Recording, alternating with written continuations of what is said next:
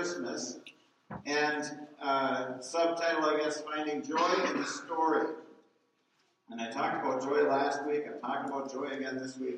I just think this is a year where we need to be reminded that our command from Scripture is to have joy, and that God gives us the ability to have joy despite whatever could be going around us. Now, to start that out, I have a little funny thing to share that I saw, that in a hospital somewhere there was a sign that said, remember, research shows the first 5 minutes of life can be the most risky.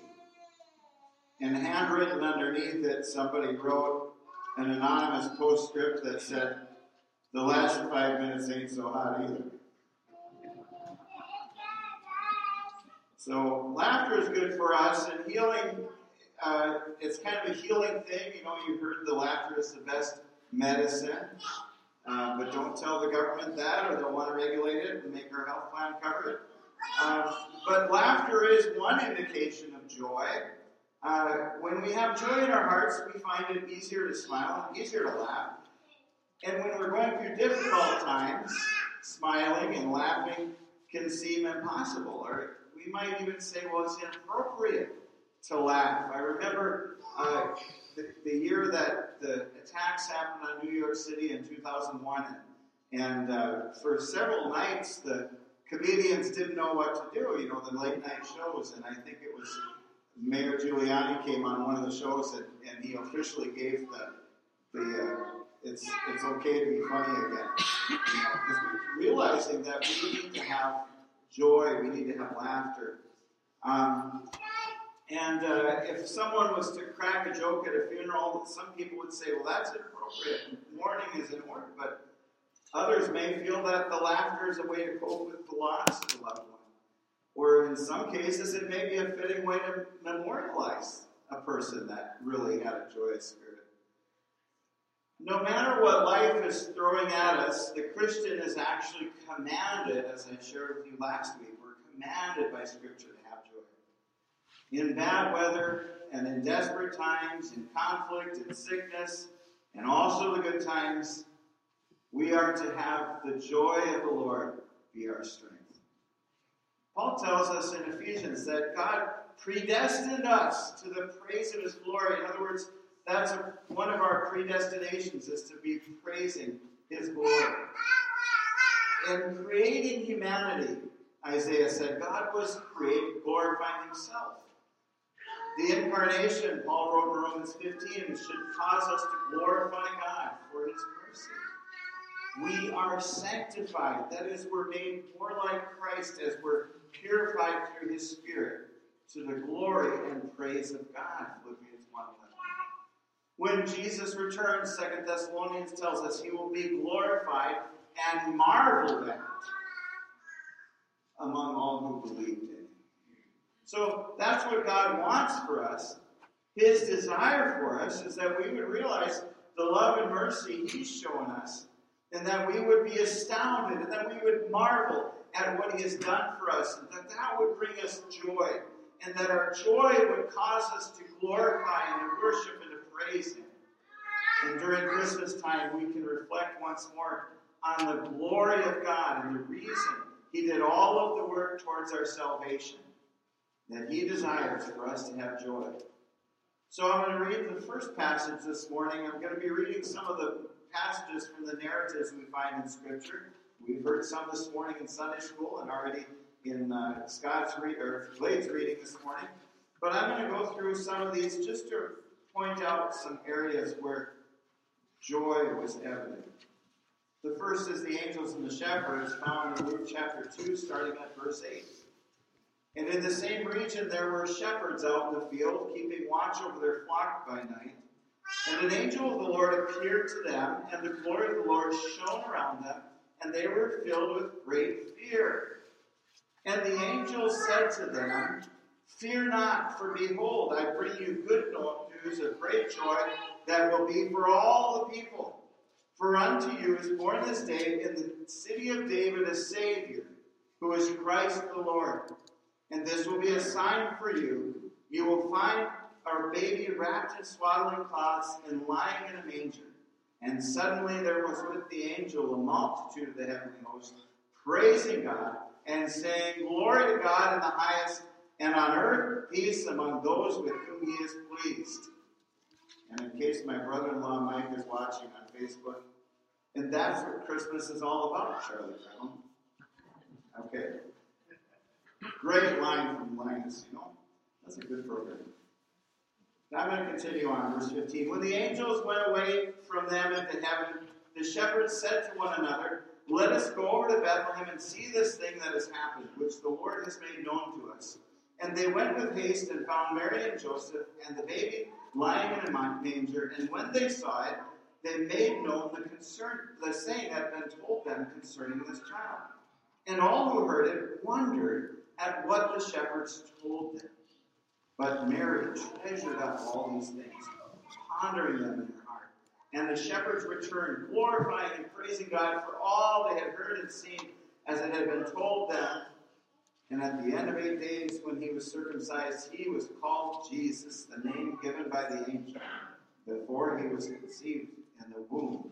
As Mark pointed out this morning, the name was given to Joseph separately and Mary separately, so there could be no mistake.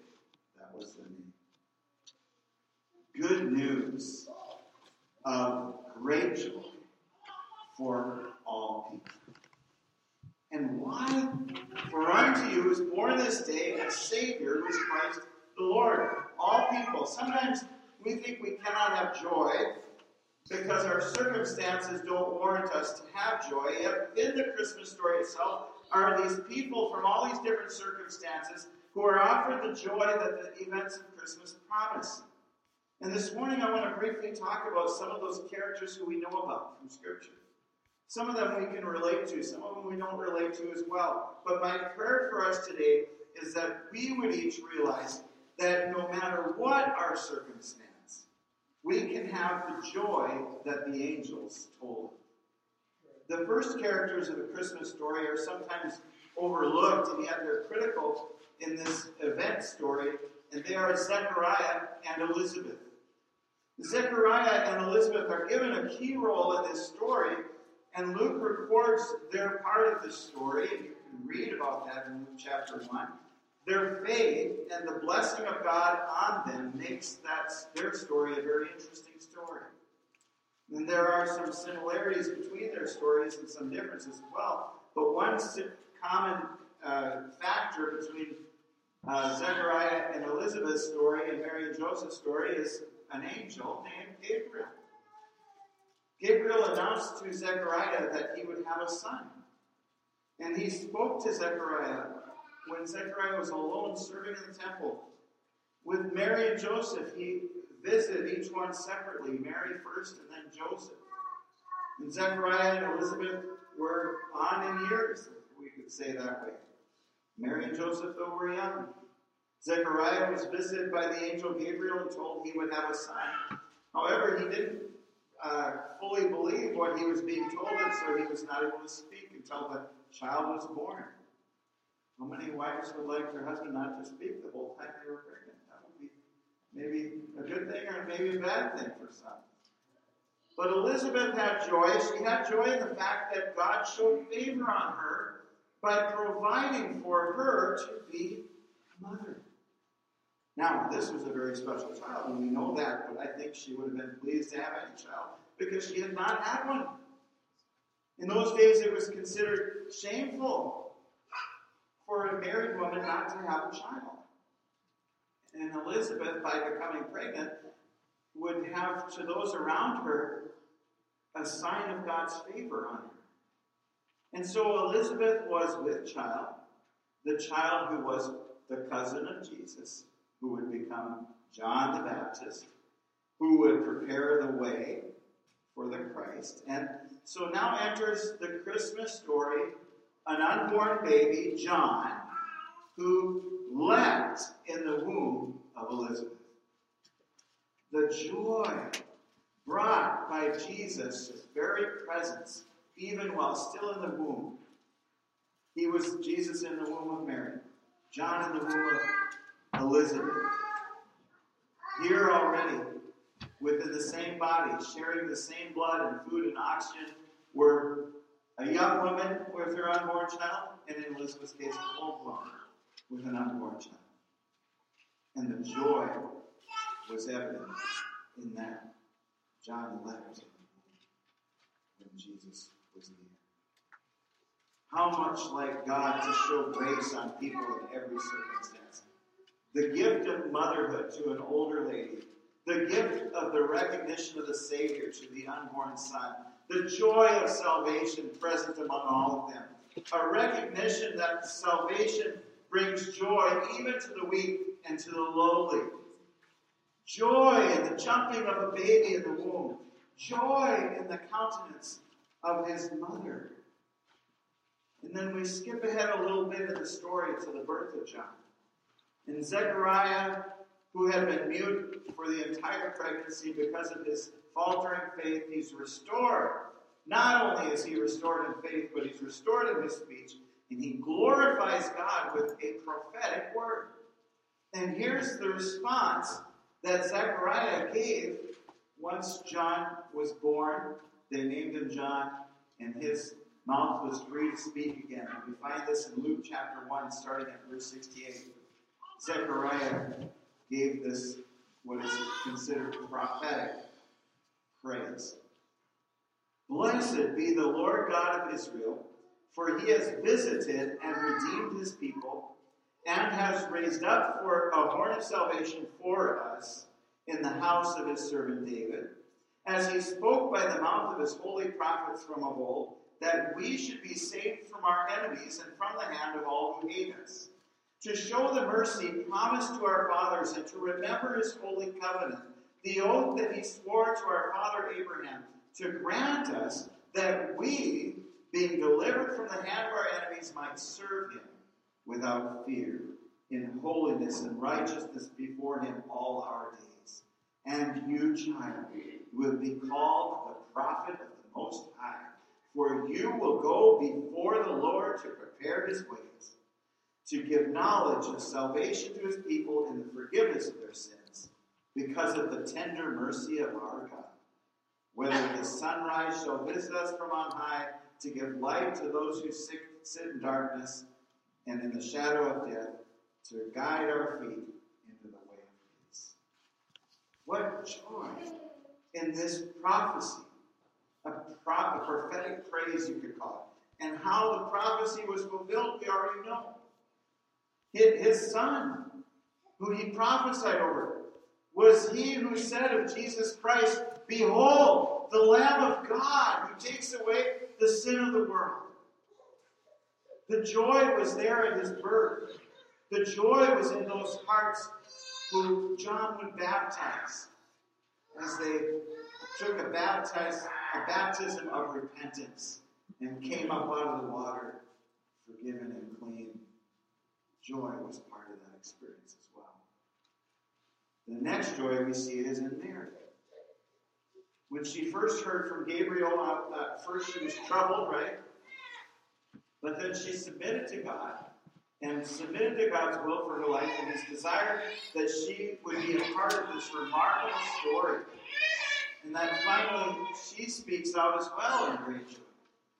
The Holy Spirit inspires her speech. As we've heard this before. It's called the Magnificat. I think it was one of our readings in the last week or two. Like Zechariah, she is moved to speak out a praise song, a worshipful song. So much of what the Holy Spirit inspires is poetry. And a more beautiful saying you will not find than someone who is pouring out heartfelt praise and glorifying God. Mary magnifies the Lord because of the joy in her. And there's a character in the Christmas story that maybe doesn't get much attention as he should at Christmas time, and that is the Holy Spirit. We must not ever forget that it's the Holy Spirit filling Zechariah. It's the Holy Spirit filling Mary, causing them to speak these great words that poetically honor God and passionately convey the response to His grace that each character in the story, in their own ways, inspired to make. The Holy Spirit today is evident to us when we feel similarly moved to worship our God. The Holy Spirit is part of our being drawn to God. Part of our being convicted of our sins and convinced of the truth. The Holy Spirit is part of the ongoing process that we call sanctification, whereby we become more like our Savior and become less of like our old carnal selves. The Holy Spirit today empowers believers to be witnesses to the saving power of Christ. And the same Holy Spirit filled Mary and filled Zechariah. And that's the same Holy Spirit that we are so fortunate to experience today. The Holy Spirit is such a major character in the Christmas story. It was He who came upon Mary as the Christ child was conceived. He who caused the hearts of Joseph and Mary to be obedient to what God was asking of them. He who stirred in the hearts of the shepherds to believe. And He who put it into the hearts of the wise kings of the East to seek something greater than their knowledge, greater than their power, greater than their wealth. And the Holy Spirit continues His work today in each Christian as we live out a life whereby we desire to please our Lord and Savior Jesus Christ. The same Holy Spirit. The Holy Spirit empowers us to have joy in our salvation despite our sometimes short-sightedness in life. He helps us to have the joy of our salvation because He reminds us of our need of it. He helps us have joy in empowering us to share the good news with others. He helps us have joy by filling us in our moments of greatest need. He's our Holy Spirit, just as much as Jesus Christ is our Lord and Savior. He's the one who guides us into the light of God. He's the one who gently reminds us to walk straight and live right. He's part of God's love towards us. He was actively involved in the Christmas story, and yet often missed as we speak about that same story. Next, a very important character in the Christmas story, the answer to every Sunday school question, Jesus, right? Obvious, right? He's part of the Christmas story, but do we realize that Jesus also had joy? Jesus had joy. And He wants us to have His joy as well. The angels announced that His birth was good news of great joy. And we also need to realize that this is good news for our joy as well. David the psalmist recognized the link between salvation and joy. Salvation can mean many things. Salvation from the hands of an enemy in battle is cause for joy. Salvation from hunger when food is given brings joy. Salvation from oppression by the powerful brings joy to the one who is free. But the greatest meaning of salvation is the one we usually think of in context of our faith. We are saved from our sins, saved from our deserved punishment, saved from our own wretched selves, saved from the wrong and given the opportunity to be made right. We are saved. Jesus is our salvation, and our salvation is cause for joy. Great joy, marvelous joy, exceedingly great joy. Is your joy on empty? Do you need a refilling? David asked that God would restore unto me the joy of my salvation. Ask and you shall receive.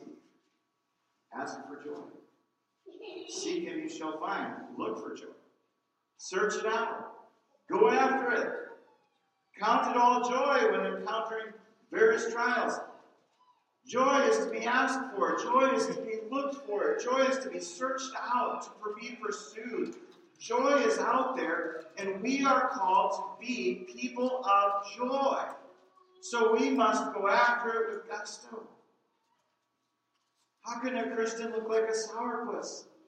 How can a Christian be grumpy or angry or bitter? These are not the marks of a Christian. But joy is. Joy is a part of us. Now, if you've heard that word joy a few times, there's a point to that. Sometimes a point needs to be driven home. And the big idea this morning is quite simple. Joy. Have joy. Be joyous. Seek joy. Request joy from God. Look for joy. Glorify God in this. that you realize his great gifts toward you and realize the season truly is about joy, the joy of the Lord, which is our strength. Some other characters in the story are the shepherds. The shepherds were working men, we know that. They were in the fields, they stayed overnight to protect the sheep and the goats, and there they were night after night. Life can get boring if we aren't careful and if we aren't looking for good things to bring our minds to glorifying God.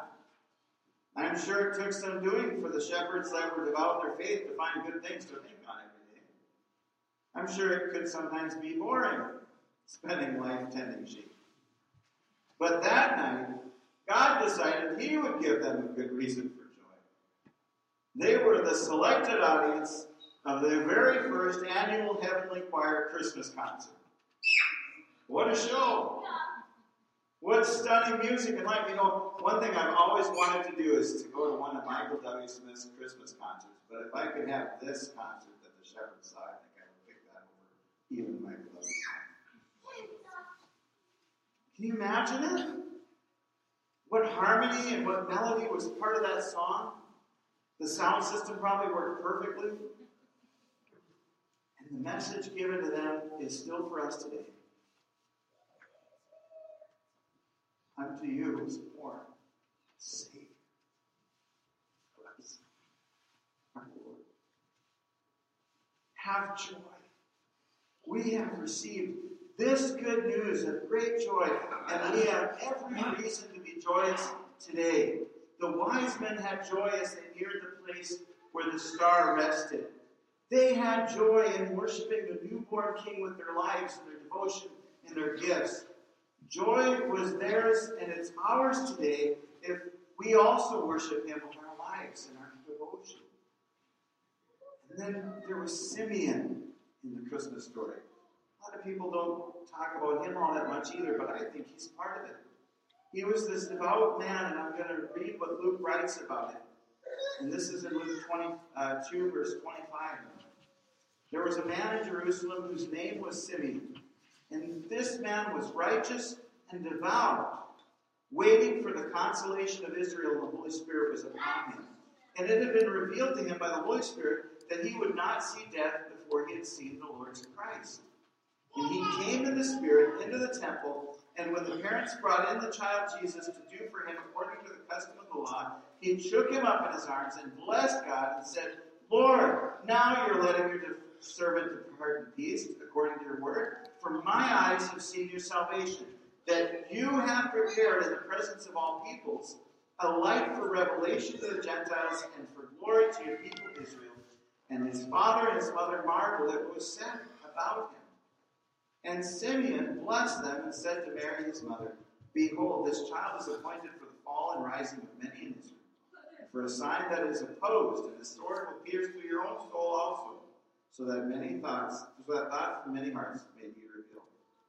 And one more character, verse 36, there was a prophetess, Anne, the daughter of Phanuel, of the tribe of Asher. She was advanced in years, having lived with her husband 7 years from when she was a virgin, and then as a widow until she was 84.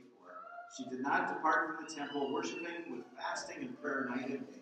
And coming up at that very hour, she began to give thanks to God and to speak of him to all who were waiting for the redemption of Jerusalem.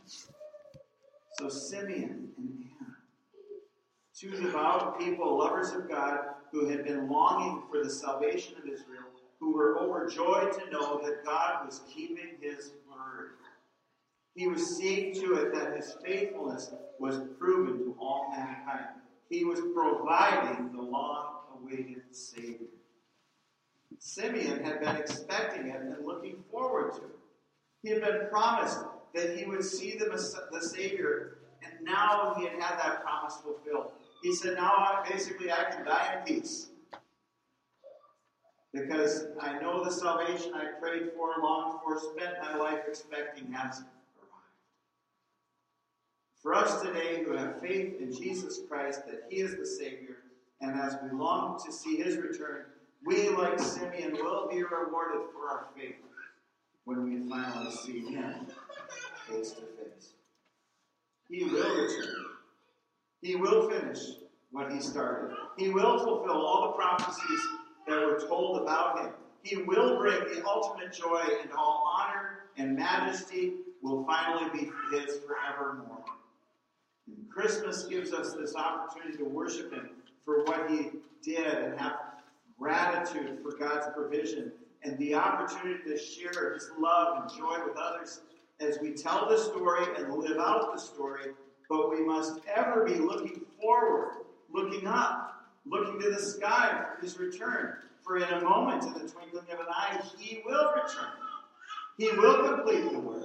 He will surprise the world one more time. We give gifts this time of year. We like to keep it a surprise. Well, some of us do. I have some awesome gifts for some people this year that I can barely contain my excitement at giving. It's all I can do to not give away the secret. But when God sent Jesus, and the world was surprised by the gift, it wasn't because he had wrapped in secret paper. It wasn't because he put it in a box of a different size and put something else in there to rattle around and confuse us. The gift of the Savior had been announced. No secrecy, no crazy hints. God had told the world what he was doing, and yet many chose not to listen. Many chose not to care. Many chose to believe it would be different than what God had said through the prophets that it would be.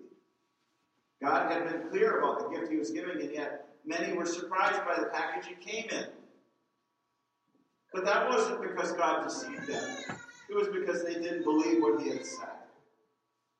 Some saw the gift as it was given, and it didn't meet their expectations, so they rejected it. Others were surprised by the packaging it came in, yet rejoiced and accepted the gift as their own. And a few devout people like Simeon and Anna had been expecting all along the gift and were ready to receive it. Some had been waiting longer than they had wanted to for the gift, and they gave up on the gift ever coming. It's like checking on your tracking over and over to see is my package coming from UPS. And then finally just saying, it's never going to get here, and I'm going to give up altogether. The gift that came had been announced, but in God's timing, not theirs. And so they rejected the gift because of timing, or because of the package. Others had waited and were still waiting and still expecting. They were rewarded for their patience. Jesus is coming again. And this is cause for great joy for those who believe. And just like he came the first time, some will not like the package. Some will be surprised at the form he takes when he returns.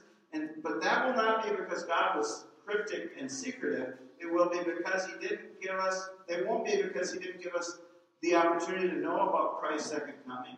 It will be because some people choose not to listen. They choose not to care. Just as before the birth of Christ, many had given up waiting on God to keep his promise, many today are unwilling to wait for God's timing to be right for them. When he returns, some will have given up waiting. Some will have forgotten the promise. Some will have rejected the promise.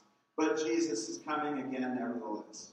And he will complete the prophecies. And if you aren't ready, it won't be because God fooled you or because his timing was wrong, but because you make a choice day by day to not believe in him and not believe in his word. The one who believes now will be blessed at his return because of their faith. Those who believe and wait expectantly for his return will have joy when they see him, but we need not wait to have that joy because the promises of God are true. His will be done in heaven and on earth. And his timing will be perfect, and we will be changed in the twinkling of an eye. If you can put your faith in Christ and believe his word is true, then you must also believe that he comes again.